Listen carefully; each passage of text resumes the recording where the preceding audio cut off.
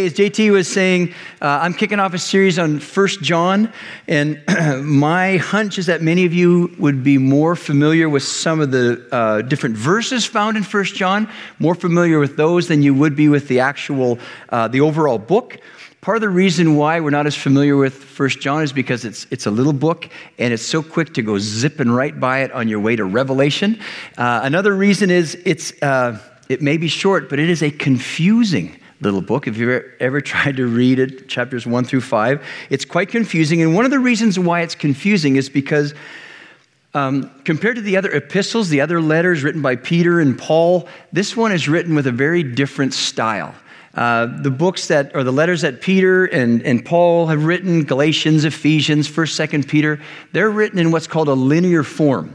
And basically that means chapter 1, here's what's going on. Chapter 2, now we're addressing that. Chapter 3, now we're building on what we just said. And there's this really natural idea flow all through the letter. Well, 1 John is not written in a linear form. It's written more in what's called a circular form, which means that as John's writing this letter, he's introducing ideas, and as he's writing, he's sort of looping back randomly through that circle, touching on the different themes of his letter, and that makes it quite confusing. So as we kick off this series, it's going to be a 4-week series. It's not going to be, today I'll do chapter 1, next week JT will do chapter 2. It's not going to be that way. This one rather will be more of each weekend, we're going to lay the book of 1 John out, 5 chapters, and then depending on the theme that we're addressing, we'll jump around this little book. The author of the book is John, John the disciple, one of the 12.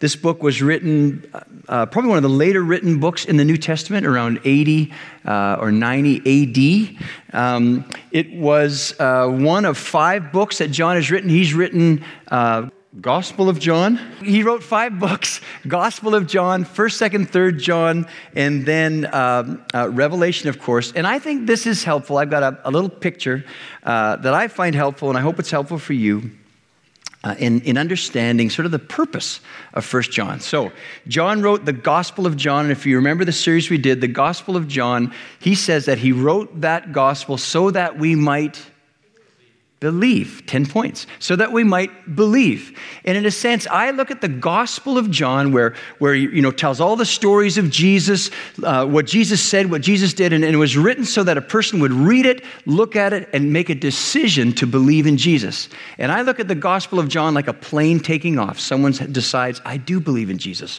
and the plane takes off. And then let's jump to the end. Then the plane lands over here in Revelation. And Revelation, you're familiar, it's the last book in the Bible, but it's end times, and it's where this is all going. Well, when we look at 1 John, and in a lesser way, 2nd and 3rd John, 1 John is between takeoff and landing. And so in many ways, 1 John addresses like in-flight instructions, if you will. And that's helpful because what John has written in this little letter is really important because the people he's writing to, they are experiencing some pretty major turbulence. It's been like 50 or 60 years since Jesus walked the earth, and I wonder, thinking about that, if these people that John is writing to, if they are not experiencing some struggles in this way, things aren't turning out the way they thought they would. Things aren't going the way they thought they would. And what I mean by that is that, it would have been, when John's writing this letter, it would have been like 50 years previous that John and the disciples and a bunch of other followers were standing out in a field, looking up into the air, if you're familiar with the story, when Jesus is ascending back into heaven. I mean, they're standing there watching him go up, and he's going up and up and up, and they're looking up into the sky, and a couple angels show up and say this to them. Acts 1:11 says this, "Men of Galilee," they said, "why do you stand here looking into the sky? This same Jesus who has been taken from you into heaven will come back in the same way you have seen him go into heaven." Now, I totally wouldn't blame those people. I would have done this myself. If I'd been there that day, I'd heard what the angels said, I would have walked away from that experience going, awesome. I'm going to get to see Jesus come back. Because isn't that what the angels said? And suddenly, they embark on their newfound faith. Jesus has given them a mission, and they head off with gusto. He's coming back. We only got so much time. Let's do this thing. And now 50 or 60 years later, most of the people that were in that field are dead. And I'm sure that they're wondering, where's Jesus? I thought he was coming back. It's like this is not the way that we thought it would go. And then added to their struggles, they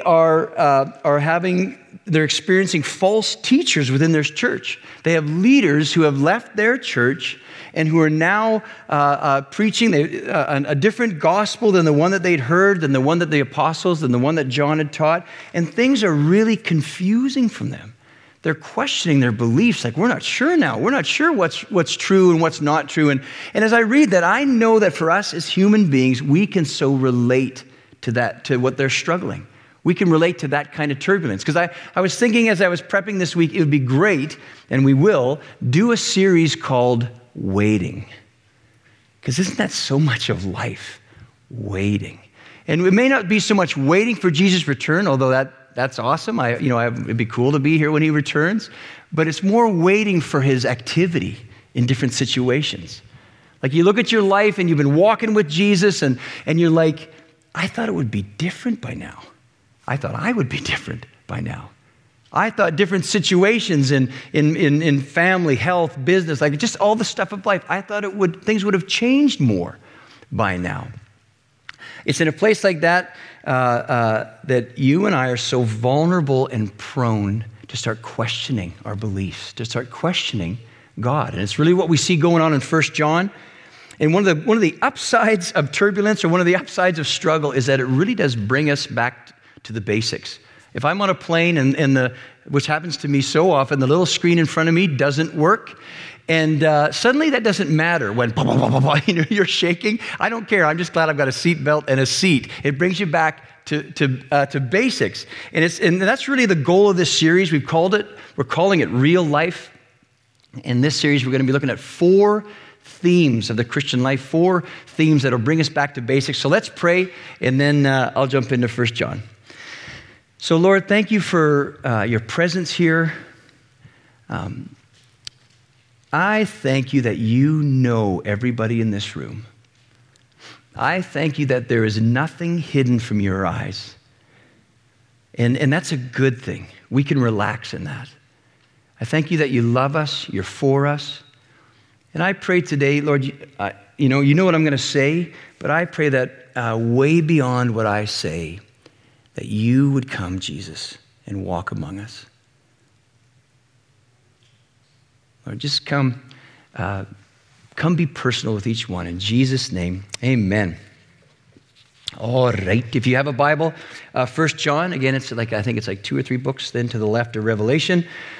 Chapter 1, 1 John 1, verse 1 says this: That which was from the beginning, which we have heard, which we have seen with our eyes, which we have looked at and our hands have touched, this we proclaim concerning the word of life. The life appeared. We have seen it and testify to it. And we proclaim to you the eternal life, which was with the Father and has appeared to us. We proclaim to you what we have seen and heard, so that you also may have fellowship with us. And our fellowship is with the Father and with his Son, Jesus Christ. We write this to make your joy complete. Okay.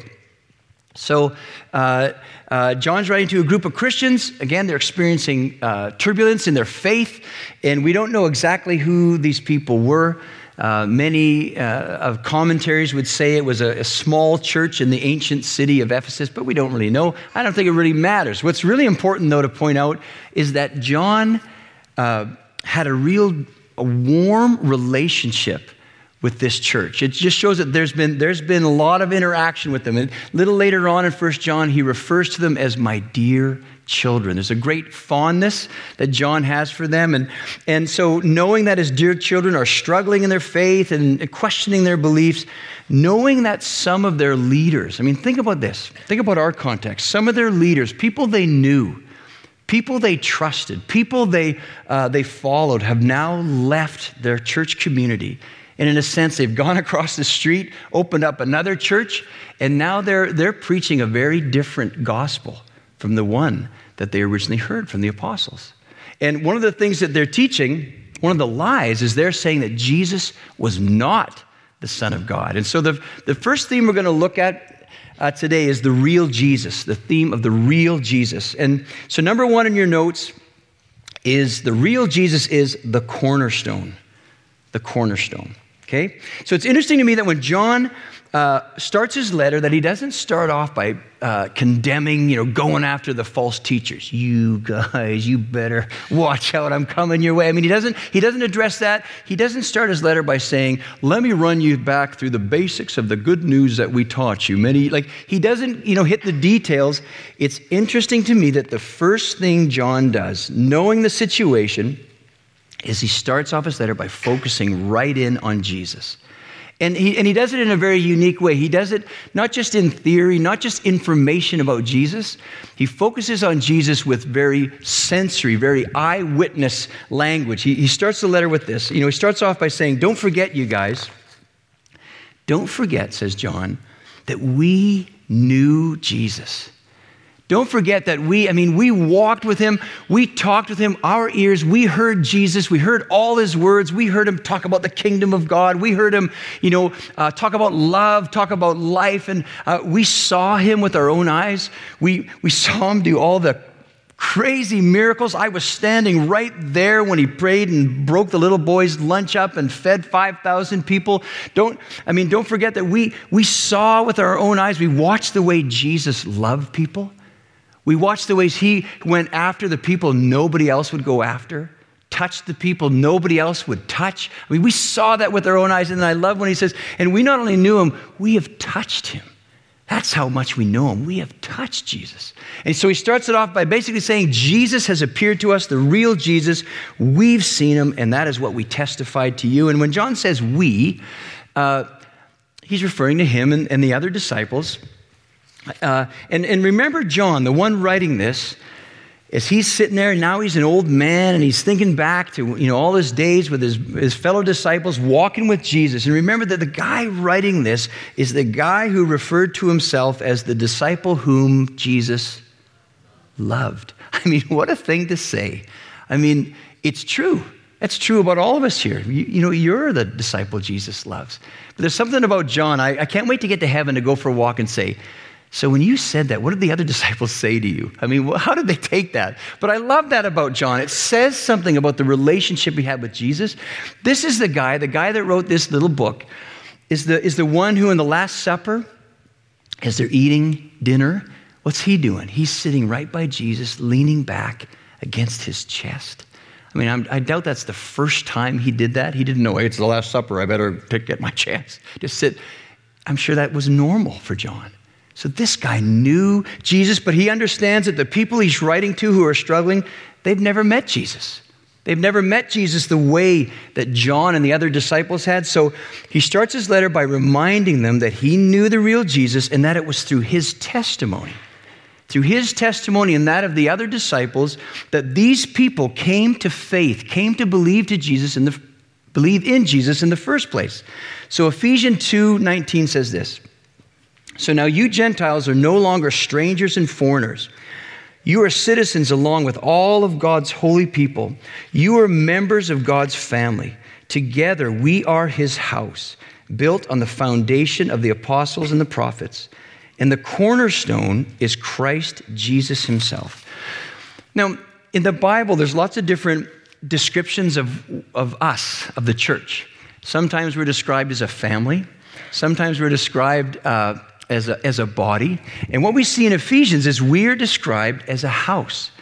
That is, people, say yes to Jesus, say, I believe in you, Jesus, that they're added to this house, this massive house of God, if you will. And in this house, Jesus is the cornerstone. And cornerstone isn't a word that we use a lot. I mean, I grew up in the church, and as a little boy, I learned about the cornerstone, but it's an architectural term. And here's a helpful definition of just what the cornerstone is and what its purpose is. The cornerstone is the first stone set in the construction of a masonry foundation. It's important since all other stones will be set in reference to this stone, thus determining the position of the entire structure. I mean, think about that definition when you think about Jesus. right? Jesus is the cornerstone. And John's saying to him, hey, I'm sorry you're going through a hard time. I'm sorry that your faith is being rattled. But remember what your faith is built on. Your faith isn't built on circumstances. Your faith isn't built on your performance. Your faith isn't built on your leaders, right? Your faith is built on a real person, Jesus, who we know, who we've seen, who we've walked with. And the thing that makes your faith strong, it's not the amount of your faith, but it's what your faith is built on. And he's saying to them, remember that your faith is built on Jesus, the cornerstone. And so as they're hearing that, maybe they said, and this is where my mind goes, well, that's nice, John. But how does that impact us now 50 or 60 years removed from that? Right? Or how does that impact us today? And what I mean is, John, you were an eyewitness. I can understand how that would be meaningful to you. That would be impactful to you and how you experienced Jesus. But we weren't there. So how do we get connected with the cornerstone? Or how do we now get built onto the cornerstone? And I find this so interesting. The Bible says that Jesus is the Word of God, right? And there's another passage that says that Jesus is the Word, the words of God that has now become flesh. It's almost like you open your Bible and whoop, Jesus steps out of your Bible. And it's like you want to answer any question about what God's like and how God acts, and you look at Jesus. Jesus is the answer. Is the Word become flesh? And it says that the Word of God is living and active. It's why we sing, there is power in the name of Jesus. Right? There's power in the name of Jesus. There is power in the story of Jesus. So how would John have answered, or how did John answer their question or our question about, okay, so how do we now removed from that time when Jesus was here, how do we get connected? And John may have said something like this. Okay, remember you guys, God revealed himself in person to us, the disciples. We knew him. And then the way that future generations get in on the same relationship with Jesus, it's when we, the disciples, now turn to you and started telling you what we witnessed. So what I mean is, it's through words. Not just any words, though. It's through the story of Jesus. It's through their testimony. That person after person after person, through generation to generation to generation, heard the truth of who Jesus is. And there's power in the truth of who Jesus is. And as they believed in that, there were more stones added to God's house. Does that make sense? That's not very encouraging, but I'll keep going. I'll just act like everyone was like, that's awesome. When are you going to write a book about that? I'm working on it as we speak. But so 1 John 1-3 says, or 1 verse 3 says this, we proclaim to you, this is John, we proclaim to you that what we have seen and heard, so that you also may have fellowship with us. And our fellowship is with the Father and with his Son, Jesus Christ. What's he saying there? He's just saying, look, what we saw, we told you, and through us telling you, and through you hearing it and believing it, you joined the fellowship. You joined the family. Or Ephesians 2:20, together we are his house, built on the foundation of the apostles and the prophets. Built on the foundation, there's the cornerstone, then the foundation of the apostles and prophets. And what is the foundation? I mean, what was the role of the prophets and the apostles? Basically, the role of the prophets all throughout the Old Testament, their role was to say, hey, he's coming. Who's coming? Hope is coming. Salvation is coming. Deliverance is coming. Freedom is coming. Jesus is coming. That's what the prophets said. That was their testimony. And then the testimony of the apostles was different than that. They didn't say, hey, he's coming. What the apostles said is, hey, he's here. Jesus is here. Salvation is here. The answer is here. Hope is here. Life is here. And this house grows stone by stone again as people hear the story of Jesus. The witness of the apostles, the witness of you and I, our story. Do you realize that your story, as small or as simple as you may think it is, and what I mean by your story is how you came to know Jesus, do you realize that what you carry within your heart is the very thing that God wants to use to help other people get joined into his house, to get built in? Like, do you realize what it is that you carry within you? I have been... I'm a talker. That's obvious. I love one of the things I love to do is I just love talking to random people, like just connecting with people. And who's like that? I mean, you just love, you go to the store, you have a conversation, and you're like, it just puts some wind in your sail, right? Okay, that's not very many people. So I must really frustrate a lot of you. But okay, man, this is falling apart. But here's the thing that I've been realizing. I've realized that that's something that God has gifted me in. And I felt like in last year, I felt like God said, hey, I want you to start taking that little gift and I want you to start using it less for you and more for me. And what he means is, have you realized you naturally get into conversations with people? Oh, yeah, I just thought it was, because I'm a nice guy. He said, well, sometimes, but it's actually because I am trying to connect you to people to share your story. That you could say, well, this is who Jesus is to me. And on Saturday, I got my hair cut. I pulled in the parking lot, and I stopped, and I said, well, Lord,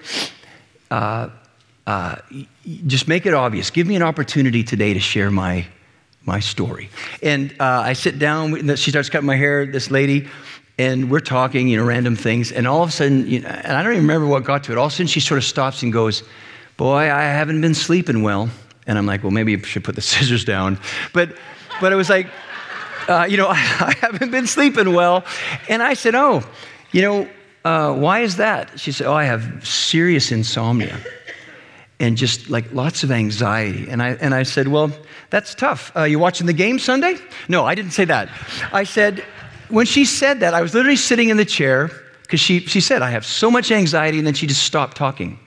And I felt like God looked at me like, here's your opportunity there, Captain Obvious. I mean, she's literally asking for help.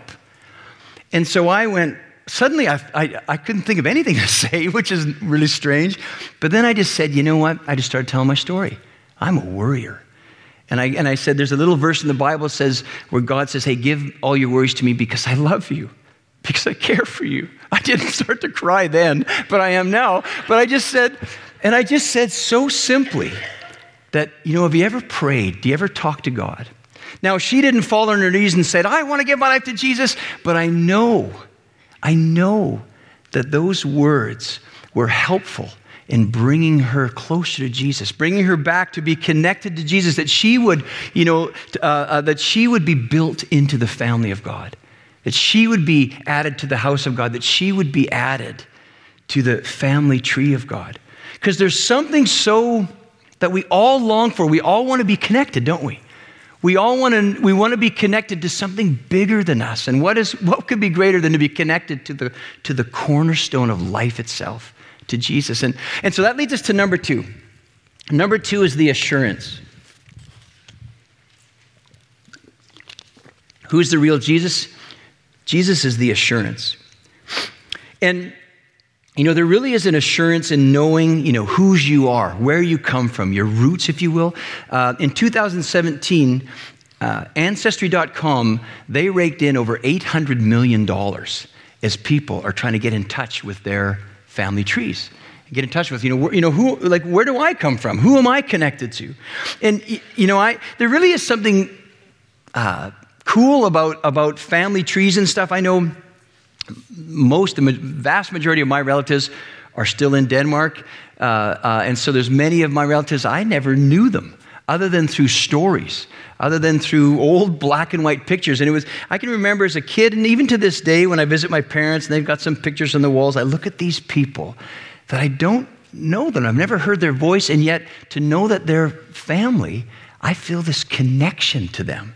There's something I draw from knowing that that's my lineage, that's my family tree. There's identity that I draw. There's even an assurance that I draw. And I have a friend back in Vancouver. She is a piano teacher, excellent piano teacher, piano player. In her piano studio on the wall, she has a picture that is mapping out her musical lineage, if you will, her musical family tree. And here's what's written on that picture. Her name is at the bottom. It says Marlene Barch was taught piano by Dorothy Davis, who was taught by Lyle Guston, who was taught by Jeanette Durango, who was taught by Theodore Leschetizky, I think, who was taught by Carl Czerny, who was taught by some guy named Ludwig van Beethoven. It gets better. Who was taught by Franz Joseph Haydn, who was taught by Karl P.E. Bach, phys ed, is his middle name, who was taught by Johann Sebastian Bach. And I look at that and I go, now that's a musical lineage. And so I called her this week and I said, what does that mean to you? What does that list mean to you? And before she could answer, her husband yelled out, it means she can charge a lot for music lessons. And it's like, yeah, I'm sure she can. But she said that family line, if you will, that lineage, it gives her just a strong, deep sense of identity. It gives her a sense of passion as a piano teacher, that I'm not just some piano teacher, I'm a piano teacher in the line of Johann Sebastian Bach. And what John is saying by calling them back to the cornerstone of Jesus, which they are now connected to through the testimony of all these people, he's saying to them, you're not just some little church. You're not just some guy, some gal. You are men and women in the lineage of Jesus Christ. You're connected to the cornerstone, to Jesus. I mean, talk about assurance. I mean, you are in the family line of family lines. You are you are part of the house of God. And see, these people needed assurance. They needed to know, to be assured about their connection to God, about the relationship they had, that they've now, they're part of his family. And they needed that because remember, the false teachers were going after and spouting off this lie that Jesus was not the Son of God. And around the time of John's writing this letter, there was a false teaching going around that, that Jesus was born a man. Here's how they would sort of spin the life of Jesus. Jesus was born a man, and then on the day that he was baptized, when he's dunked into the water and he comes out of the water, and remember the story, the Holy Spirit comes on him. What these false teachers were saying, they were saying, well, when that happened, what happened was the Holy Spirit came on this man, Jesus, and gave him some special powers, which now he did, some the miracles and all these different things. But their lie was, and then when he went to the cross, when he's beaten and his blood is flowing down, they said, on the cross, when Jesus said, why have you forsaken me? They said, now the Holy Spirit lifted off this man. Thank you very much. You did what we needed you to do. And now Jesus died as a man. Well, that would be very troubling, because if Jesus was only a man, then he was not fit to be a sacrifice for our sins. The Bible says that, for the forgiveness of sins, the sacrifice had to be perfect, had to be spotless. If Jesus was a man, well, he was far from flawless. If he was just a man, he was far from perfect. And you can understand how frightening that would be, because if that's the case, if what they're saying is true, then are we forgiven for our sins? Are we still at odds with God? Or through forgiveness, have we been restored, in relationship, reconnected to him, if you will? And so the false teachers, what they were saying is that, basically what they're saying is that the water and the blood, the water of baptism and the blood that flowed, they were saying that it testified to the fact that Jesus was not the Son of God. So when John addresses the false teachers, and now we're going to jump to chapter 5. He goes after this lie in a very unique way. 1 John 5, verse 5 says this. It says, who is it that overcomes the world? Only the one who believes that Jesus is the Son of God. This is the one who came by water and blood, Jesus Christ. He did not come by water only, but by water and blood. And it is the Spirit who testifies, because the Spirit is the truth. For there are three that testify, the Spirit, the water, and the blood, and the three are in agreement. So what does that all mean? Okay, so again, John is writing to them. They're upset. They're saying this, what's true anymore? John's going after the lies of the false teachers, and he's saying, hey, you guys, it's actually the opposite. The water, and scholars would say that the water in the life of Jesus, water not only is symbolic in his baptism, but water is also very symbolic in his birth or in his conception, the water of Mary's womb. And John's saying, actually, the water the water, the blood that flowed at his death, and the Holy Spirit all testify that Jesus was the Son of God. And so the way he pushes back against their lies is it's like he calls them now, the water, the blood, he calls them to testify that Jesus is the Son of God. So I want to sort of embellish this a bit, just to drive it home some more. And I want to look at it like a courtroom scene where water and blood are being called to the stand. So imagine a courtroom scene, and I say, hey, water, come on up to the stand, and here comes water. And I say to water, okay, water, you were there. Water, tell me about the conception of Jesus. And don't worry, this is family friendly. Tell me about the conception of Jesus. And water would say, well, Mary conceived, and yet she was still a virgin. It was the Spirit of God who planted Jesus in her womb. And as I'm questioning water, it's like, wait a minute, you're saying, water, that no man was involved in this conception? And water says, no man was involved at all. God is the Father. Jesus is the Son of God. There's eyewitnesses. Ask Mary. Ask Joseph. Ask Elizabeth, her cousin. Ask Zechariah. Okay, water, okay. Well, then tell me about the baptism of Jesus. Again, you were there. Okay, and water says, well, John the Baptist was standing in me. And Jesus comes walking into the water and walks up to John the Baptist, and John the Baptist looks at Jesus and says, whoa, I can't baptize you. And Jesus says, no, because you need to baptize me. And so John the Baptist lays Jesus down into the water and lifts him up. And water says, and as soon as Jesus comes out of the water, the heavens open up, and a voice from heaven says, this is my Son, whom I love. With him I'm well pleased. And the one asking the question goes, wait a minute. The voice said, this is my Son? And water says, yes, that's what the voice said. I mean, you can ask John the Baptist. You can ask all the people that were there that day. They heard it. They heard the voice. All right. Thank you, water. You may flow down.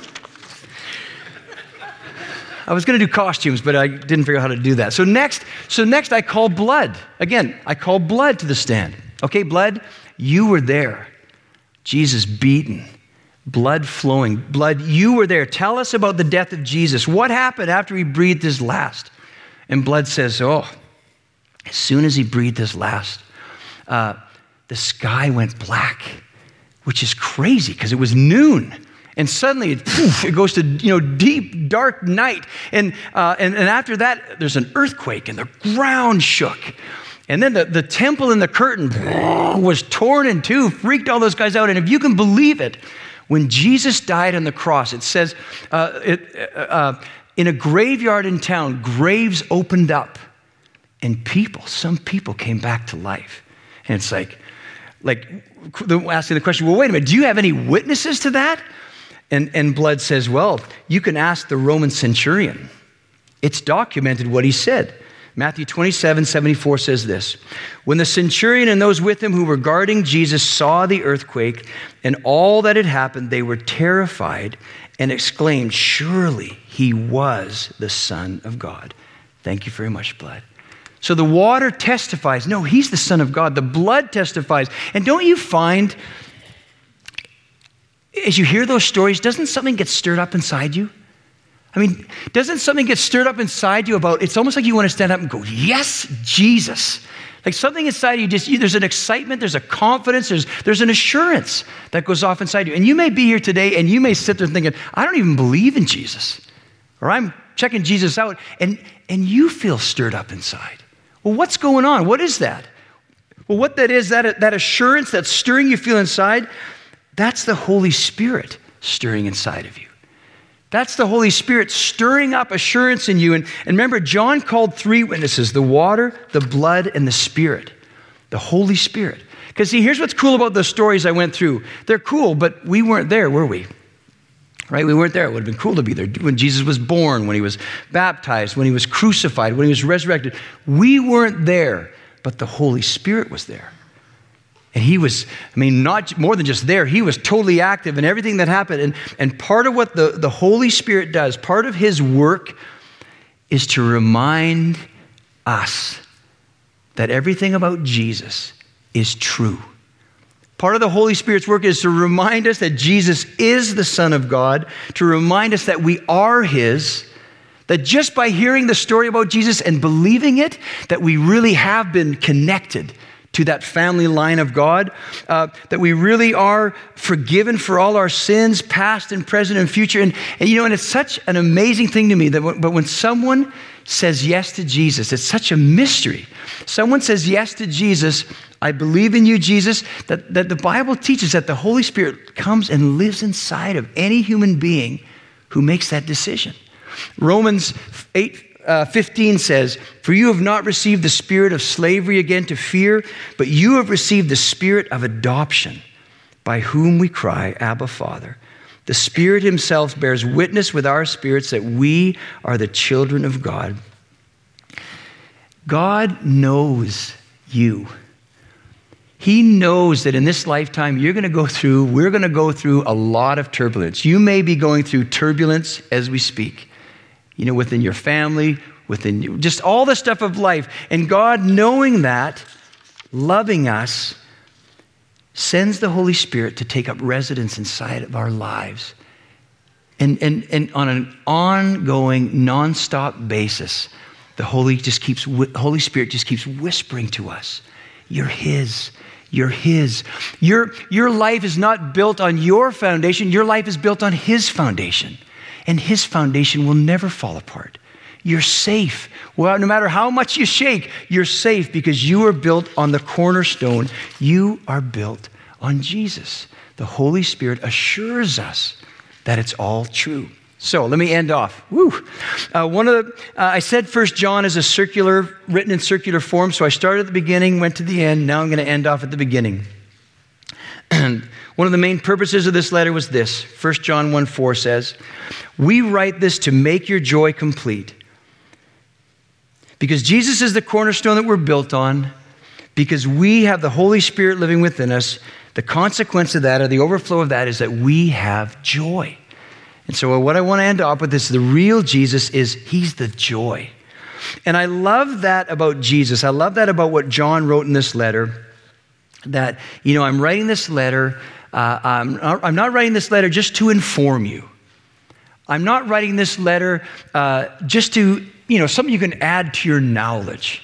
I'm not writing this letter, so that you won't mess it up and make us look bad. Right? I'm writing you this letter to make your joy complete. That you would be filled with joy because of who Jesus is, because of what Jesus has done.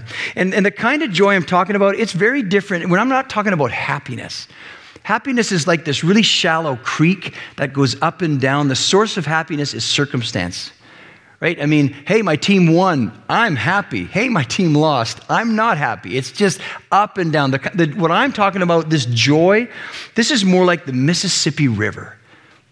Massive and constant. The source of this joy is God, who never changes. He is not fickle based on whatever's going on in the world.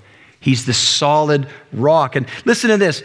Joy is consistently the mark, both individually of the believer and corporately of the church. It is a quality and not simply an emotion, grounded upon God Himself, who is the source of such joy, which characterizes the Christian's life on earth and also anticipates the joy of being with Jesus forever in the kingdom of heaven. How do you spot a follower of Jesus? How do you spot a follower of the real Jesus? Well, basically the Bible would say, and that little quote would say, it's through joy. That there's joy in our lives. And just in wrapping this talk up, I was thinking of last weekend when JT kicked off his talk. If you were here, remember when he said, when they poll people, what do you think of Christians? What are the words that come to your mind first when you think of Christians? And it wasn't the most flattering, but the two words were hypocrites and judgmental. And I was thinking about that and thinking, I think one of the reasons why Christians are that way, or why we can be that way, is this. Because many of us who call ourselves Christians have read the rule book, but we've never played the game. We've read the menu, but we've never had the meal. We've read the brochure, but we've never gone on the adventure. See, again, that picture of Jesus, the Word become flesh, of Jesus stepping out of the Bible and saying, what you're reading, here I am. The joy comes from not knowing about Jesus. The joy comes from knowing him. It comes from, having that relationship with him. It comes from knowing that what Jesus wants for you, what Jesus wants to grow in your life is joy. It's joy. Listen to this Psalm 16:11, and I'm going to switch the pronouns up a bit. Psalm 16:11 says, you make known to me the path of life. That's the psalmist writing to Jesus. I'm going to flip that around. Here's what Jesus wants for all of us. I want to make known to you the path of life. I want to fill you with joy in my presence. I want to fill you with eternal pleasures at my right hand. And what I see in that is Jesus is saying, when you come around me, what's going to rub off on you is joy. And I'm wondering today, if you're here and you've never met Jesus, if maybe you wouldn't call yourself a Christian.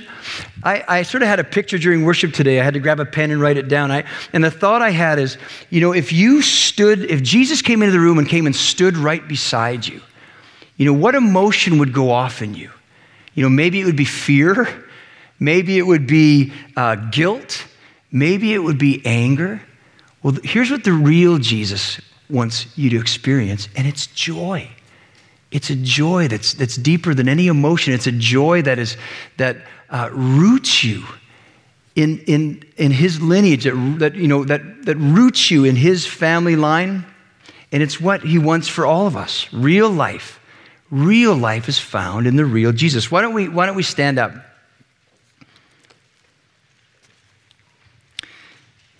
Let's just quiet ourselves. Jesus, I pray that you, just like I started with, that you would come and walk among us. And I pray that you would be personal with each one. Lord, you know us. You know where we're at, what we're thinking, what we believe, where we're at with you. Jesus, just come. Come close today.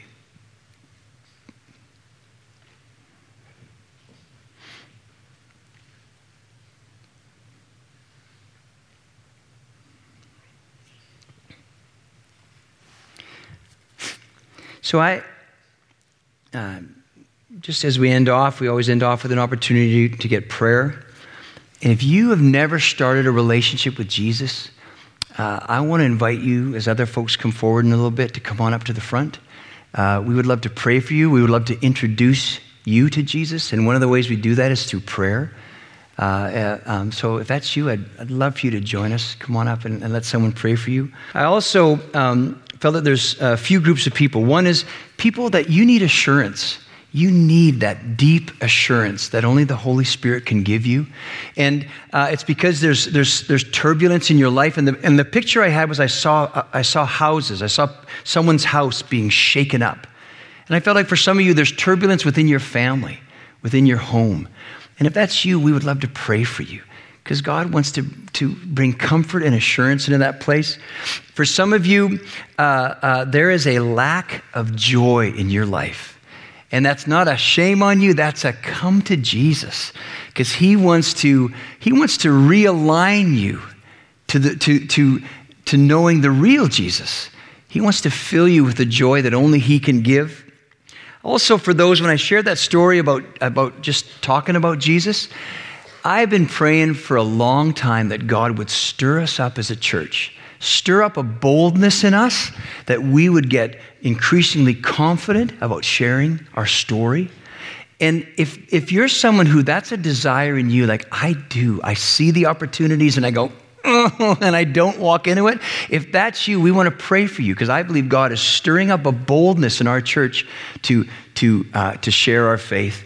Also, if you're here today and if you're sick in any way, we want to pray for you, because we believe that God loves us and loves to bring comfort and to heal us. So Olivia is going to lead us in a song. Come on up for prayer. Let's make sure everyone's getting prayed for. And if you're not getting prayer or praying for someone, just join in, sing along, and then I'll come back in a little bit and we'll end the service. So.